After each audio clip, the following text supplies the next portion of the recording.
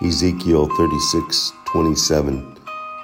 I will place my spirit within you and cause you to follow my statutes and carefully observe my ordinances. It's a change of attitude. It's a change of heart, right? It's a desire.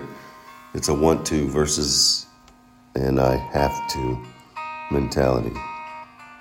When God places his spirit in us, his people, we will be able to follow his decrees and keep his laws and desire to do so.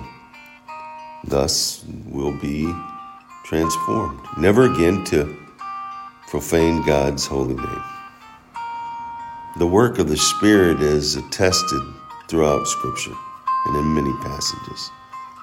And this work of God is to transform lives from the implementation of a new heart and a new spirit, oftentimes referred to in the New Testament as a new birth or being born again. Earlier in Ezekiel 36, he talks about he will remove your heart of stone and give you a heart of flesh. He'll give you a heart of stone that is only and always about self. And a heart of flesh is that heart that is softened.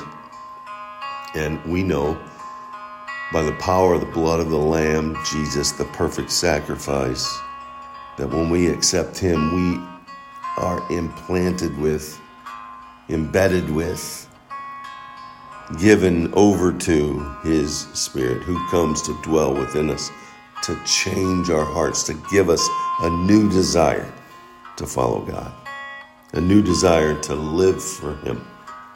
May that be our heart's cry.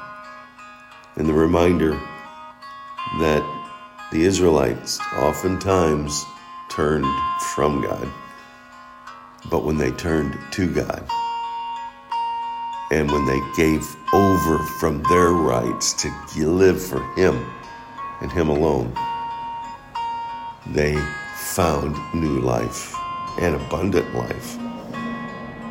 May our heart be cultivated by the Spirit and produce fruit for the kingdom.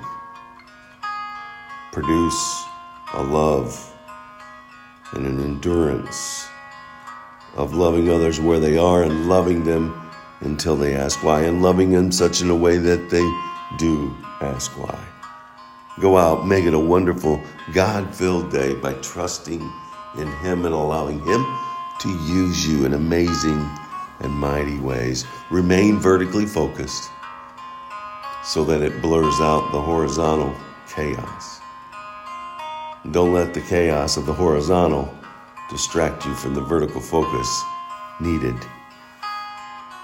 He's there for you, and he's gifted you with the strength, power, love, and self-discipline to do just that. Remember, he did it for you, and he's left us here. So let's do it for others.